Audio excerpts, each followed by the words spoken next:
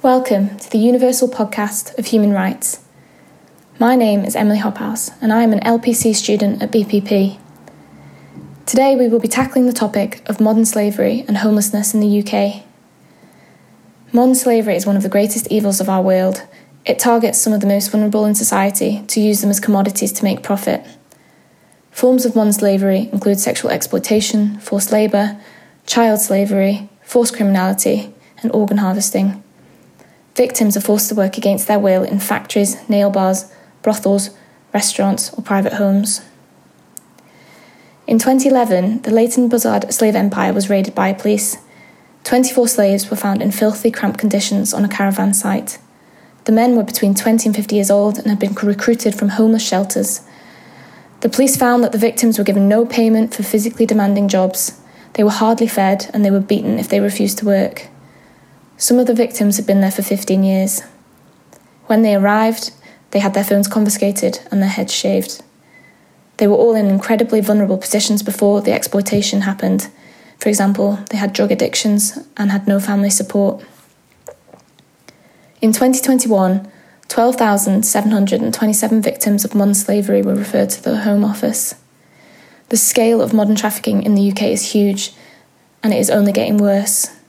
Today we will be exploring some of the key vulnerabilities of victims of trafficking and discussing the pros and cons of the system that identifies and supports victims of trafficking, the National Referral Mechanism. With me today I have Dr. Julia Thomas. Julia has been working in modern slavery since 2009 when she began her postdoctoral research on human trafficking for sexual exploitation. Since 2014, she has been working in the frontline services in modern slavery and has focused predominantly on the intersection between homelessness and modern slavery. Welcome, Julia, to the Universal Podcast of Human Rights. Thank you. So, first of all, I'd like our listeners to understand the system of modern slavery in the UK. As you know, it can be quite complicated procedurally. So can you just run through with me the process of identifying victims of trafficking in the UK, starting from the referrals and then all the way through to the conclusive grounds decisions? Sure. So in the UK, we have the National Referral Mechanism, which is the government system to identify and to support victims of modern slavery. So the National Referral Mechanism, which we say the NRM to be faster, the NRM is divided in three big moments. The first one is the referral. So after identification, we need to find the first responder. There's only a set of first responders accepted by the government, which includes local authorities, the police, and other charities, and the Home Office. But the first responder makes a referral. So this is step one. Then, up to 5 working days after, the person receives a reasonable ground decision. So this is when the government says, we believe that you are a victim of modern slavery, but you can't prove it yet. So once you receive positive reasonable ground decision, you can enter the NRM and you receive support under the Modern Slavery Victim Care Contract. You can go to a safe house, but you can also just receive outreach support. And this is provided by the Salvation Army. During this time, at least 45 days, the Home Office will provide a conclusive ground decision. The conclusive ground decision is when the Home Office actually can prove that you are indeed a victim of modern slavery. So really the NRM is 1, referral, 2, reasonable ground decision, and 3, conclusive ground decision. But it's a little bit more complicated than this, though, because to start with, the passage, for instance, it's not a first responder. We're not first responders. So we need to find, in the first instance, a first responder. And because our clients are homeless or destitute, they tend to be very reticent about us contacting the police. So without consent of our clients, we then have to find other first responders. And we have a very strong partnership with Westminster City Council to do exactly this. Westminster City Council refers the person to the NRM, and we provide pre-NRM support, emergency accommodation, care, registration with the GP, etc. while the person waits for reasonable ground decision. When they receive positive reasonable ground decision, they then go to a safe house. And our work at the passage then works, and we pass it all to the Salvation Army. And then again, 45 days at least after the Home Office provides conclusive decision. Okay, so your work is mainly involved with the initial 5 days from the referral to the reasonable grounds decision, and from there the Salvation Army provide most of the support. Yes, that's basically it. It's normally never just 5 days, because the person, when the person is identified, we take time with them to stabilize, because they are traumatized, and so we go really at the pace of our clients. Some clients, within 10 days, 7-10 days, they are in a safe house. Some other clients take much more time, especially if they don't have immigration status. And we prefer really that the person, before giving an informed consent to enter the NRM, to have as much advice as possible for it to be informed. Brilliant. So most of your work has been involved in homelessness and modern slavery. And you say that the fight against homelessness is so important for the fight against modern slavery. Can you give your reasons for this? Why is that the case? Yes, so the passage has been very keen in demonstrating the link between modern slavery and homelessness. And when you think a person, when they escape their traffickers, they quite often don't know where they are, they don't have documents, and they sleep rough for some nights until finding some kind of support. When the person is in the NRM and they decide just to receive outreach support and they lose their accommodation, they might become homeless as well. When a person leaves the NRM and again might lose their accommodation, they also become homelessness. So you can see homelessness at every level of the support provided for victims of modern slavery. But actually, when you think, I believe really that a victim of modern slavery is, by definition, homeless, because it's not because they have a roof over their heads that it's their home. It's not their home. So actually, a victim of modern slavery is homeless. Yeah. So to the first point about the point where victims flee their traffickers, I think it's important to raise here that so many victims of trafficking rely on their exploiters for accommodation. It's estimated at around 2/3 of victims rely for accommodation. So in fleeing their exploiters, they become homeless, and that must be a very difficult time for them, and also must encourage, or not encourage, but force some victims to stay with their exploiters. And that's part of the whole system of coercion and deception that victims of trafficking are in, that their exploiters force them to, for example, give up their documents, so they can't then find secure housing elsewhere with the council, or they are then forced to, so their only option when fleeing their exploiters is then to become homeless. Is that the experience that you've had at the passage? Most of the people who come to you are homeless. Yes, absolutely. And homeless, mind you, it means also, it's not only sleeping rough, it is sofa surfing, having to stay with friends here and there, or squatting. So all homelessness includes also invisible homelessness. So, and yes, all our clients are homeless at the time of identification. But I want to have just when you think homelessness is really, you are totally right. When a person, accommodation is normally linked to the exploitation. A person who is deceived into working in a car wash might quite often just live in overcrowded flats over the car wash. If a person is deceived or coerced to work in a farm, they will probably just be offered a horrendous caravan. For sex workers and sexual exploitation, they quite often are forced to work in the same bedroom where they sleep. So absolutely, accommodation is really linked to trafficking. And that is one reason why people might be so reticent about fleeing their traffickers, because they know they will be homeless, there will be no one for them. And that is terrifying. When you have cases of victims of modern slavery who have escaped their traffickers and have to sleep rough for several days or several months even before getting the support that they need, you accumulate the trauma that they go through because of their exploitation, but also the trauma of sleeping rough, actually, because that is highly traumatic. So we have different layers of trauma in here going. But I would like to point out as well the fact that because homelessness is a really high vulnerability to modern slavery.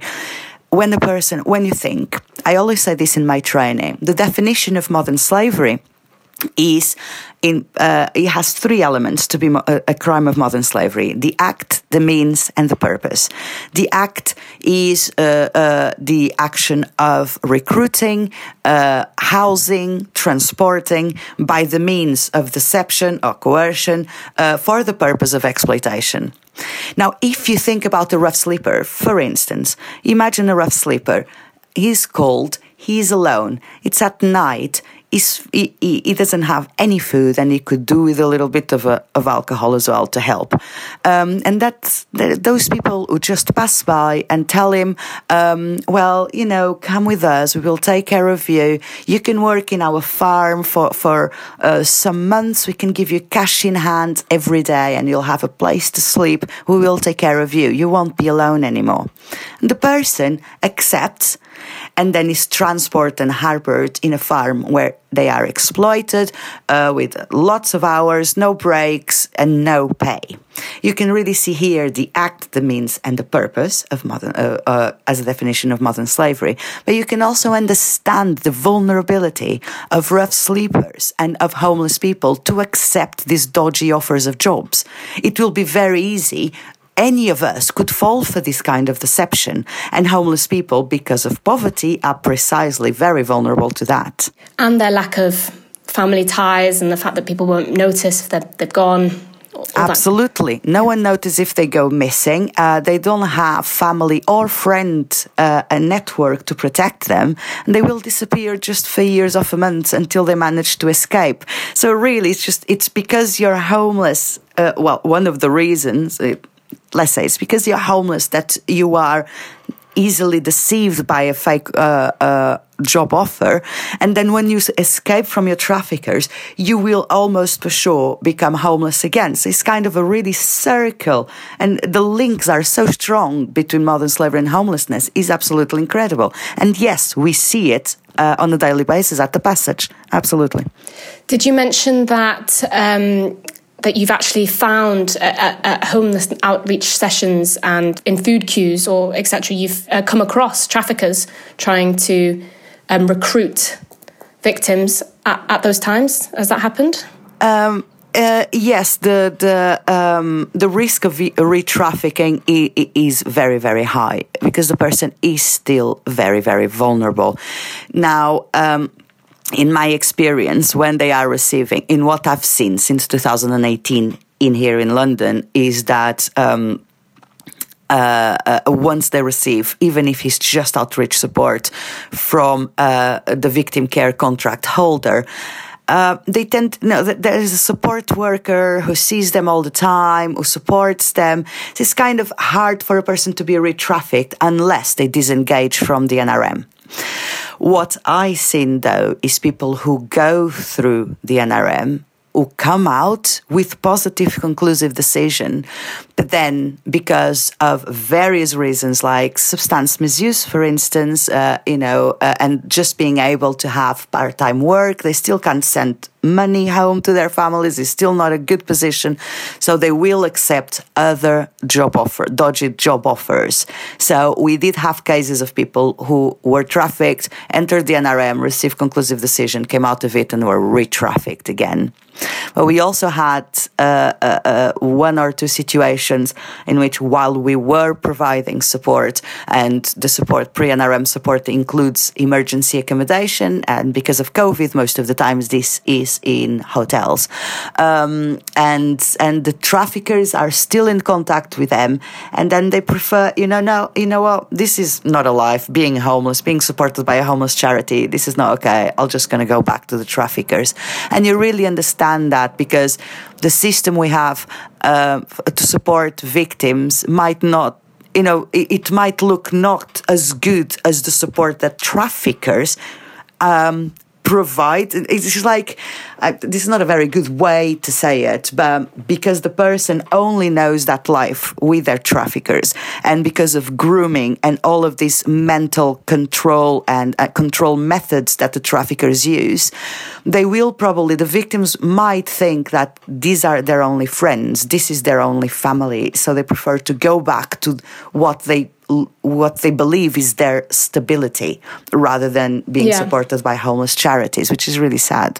Yeah, that is sad. And that goes to the heart of the fact that the NRM is a system that maybe promises a lot but doesn't deliver. So it has, this supposed within 45 days, people are supposed to receive their conclusive grounds decisions. But there have been reports of it taking up to 6 months for people to receive. Even longer? Even longer. Yes, even longer. I can confirm one case that is, after 3 years, is still waiting for decision. So wow. It's far more than 6 months. On average, it can be up to 1 year, on average. Wow.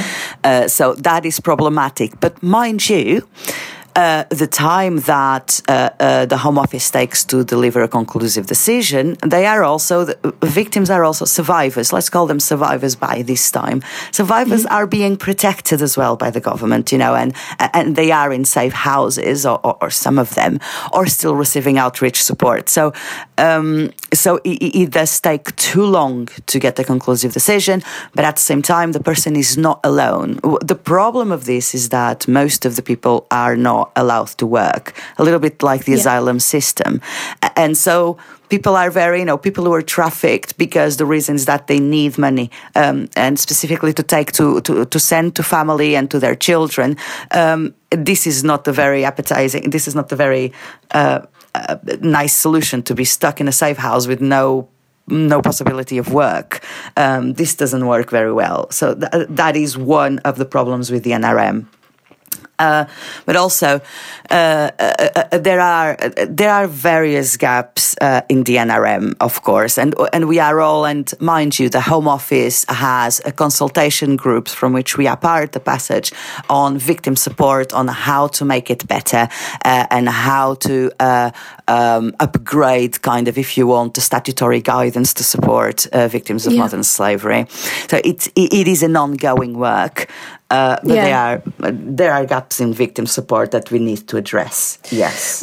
Would you say that once receiving a conclusive grounds decision, let's say a positive grounds decision, the prospects for survivors are good? Is there definite, for example, if a survivor doesn't have immigration status, will they receive indefinite leave to remain? What are the prospects for survivors at that point? Can they then receive permanent housing? Can you just explain that a little bit for us? Yes. So once a person receives positive conclusive ground decision, they enter the period that we call move-on support. So their key workers will make sure that the person has immigration status, is starting to receive benefits, and housing applications have been done and they are housed. However, the problem is that it's not because you enter the NRM that you will be granted leave to remain. It's not guaranteed. So, and forget about indefinite leave to remain. We're talking about a 1 year discretionary leave to remain. Yeah. It will depend, once a person receives positive conclusive decision, it will depend on the Home Office single competent authority to decide if the person will be granted 1 year discretionary leave to remain or not. So the key worker will have to advocate on behalf of their service users to get that. So it's not guaranteed. It's not an automatic process. So this is one of the things that we come across all the time in our consultations and conversations with the Home Office, is precisely that. We need that guarantee. And they don't have, and never mind indefinite leave to remain. So entering the NRM is not a very fancy thing. It's like the asylum system. It is not something great. It will take time. It will be painful. And at the end, you might not even be believed. So, when they receive negative conclusive decision, they have 14 days to leave the safe house. And that is absolutely terrible. And that, yet again, it's a very high risk of re-trafficking. Yeah. Do you find that some of your clients, some of your service users, they don't even want to enter the NRM in the first place? Yes, absolutely. Yes. Until last year, and this is because I'm doing now the financial annual report, financial year. Sorry. Anyway, so until last year, almost half of our clients didn't want to enter the NRM. Wow. This year it has changed a bit, and it's interesting. I don't have an answer for that. But what we are seeing is that for the people who refuse to enter the NRM, this is because they might have police records. They don't have immigration status. They are afraid that they will be deported. So there are various reasons not to enter the NRM. But also, when you say you will be put in a house somewhere in England, no one knows where, no one knows how the houses look like. So we can't even assure or tell the person what is going to happen and where are they going, because we are not told that. The purpose of safe house is to be secret.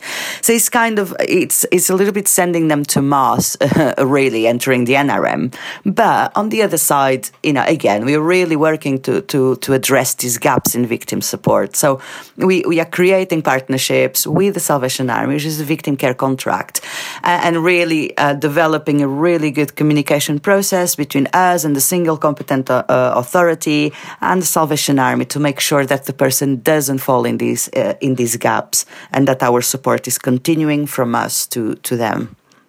And that support also includes mental health support, because a lot of victims of trafficking have very complex mental health needs.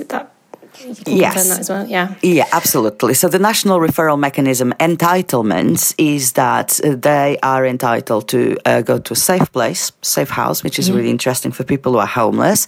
They are entitled to a support worker, and the support worker will be signposting and refer to specific types of support, which include mental health support, health, legal aid.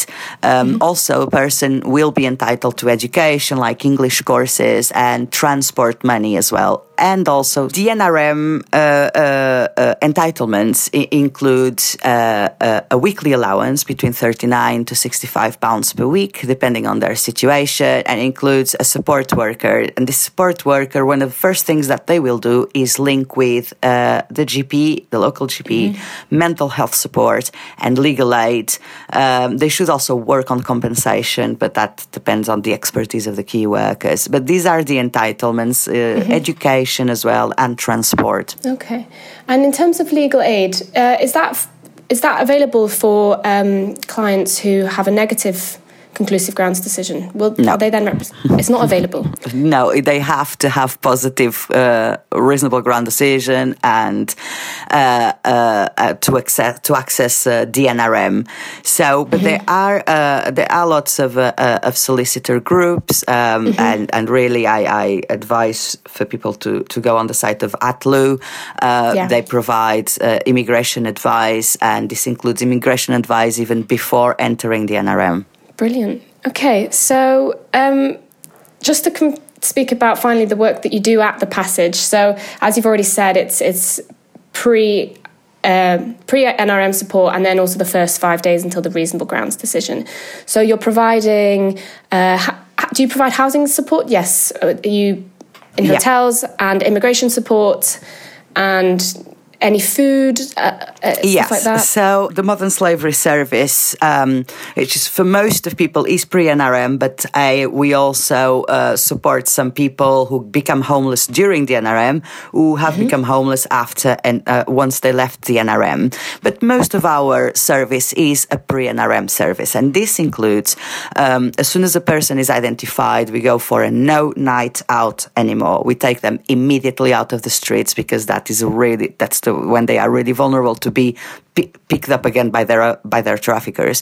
So we take them out of the streets immediately, and we put them in emergency accommodation. This might be hotels just by the passage, so they can come into the passage every day for breakfast and lunch, or hostels if there are bedrooms available.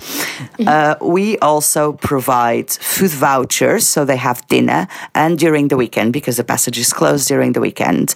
We also give toiletries, and this is all included in the passage resource center. Toiletries, food. We have a whole section of clothes donations where they can help themselves and change their clothes. We have showers as well. So this is kind of the immediate needs.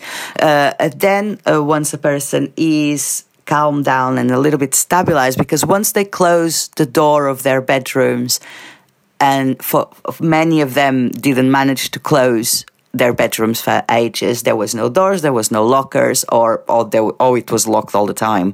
So it is really a coming back to reality very smoothly, very slowly. So then we have a modern slavery assessment with them to understand really their situation, the exploitation types, their needs, do a risk assessment. Well, we do that between 1 hour and a half and 2 hours with the client.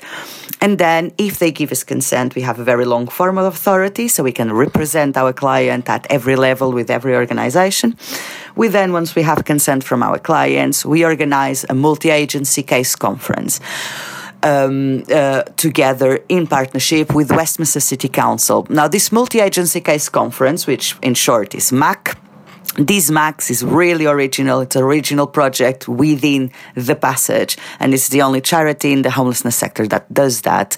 So we have this within 48 hours, have multi-agency case conference with the frontline, with the first responders who are Westminster City Council for us, and all the other people who are already involved in the case. That might be a nurse, mental health support worker, the immigration solicitor, or any other agency that is already involved in supporting this person. And so we go through the risks again, needs, immigration status, capacity to consent.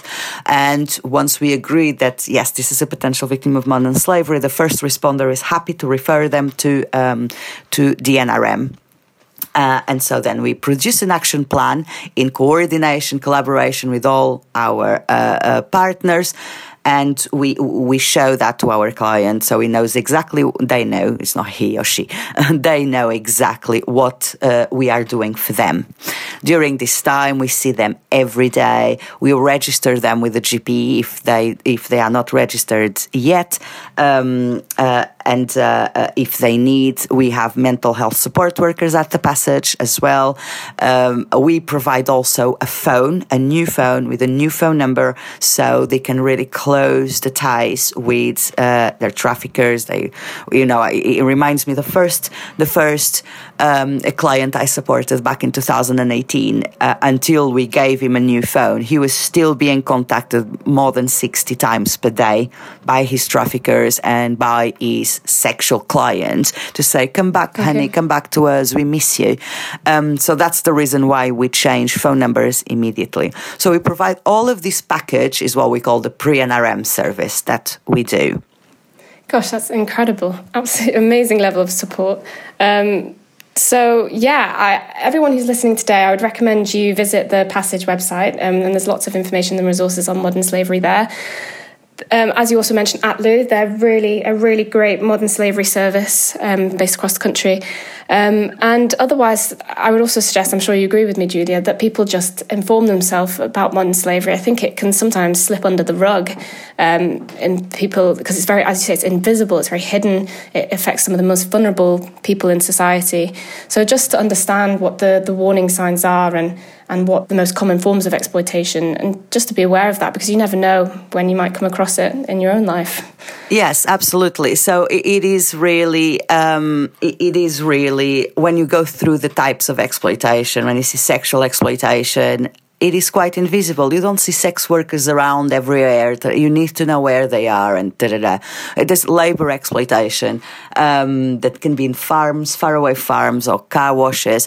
But it can also be in restaurants right in front of you where you go and eat. It can also be nail bars where you go every weekend, or car washes, or the car wash where you wash your car.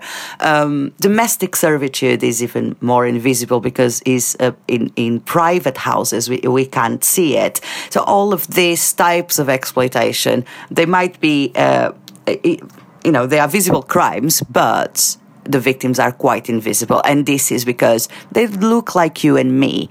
Although part of the indicators that they look disheveled, they don't know where they are, they don't speak the local language, but in the homelessness sector, how many of rough sleepers are like that?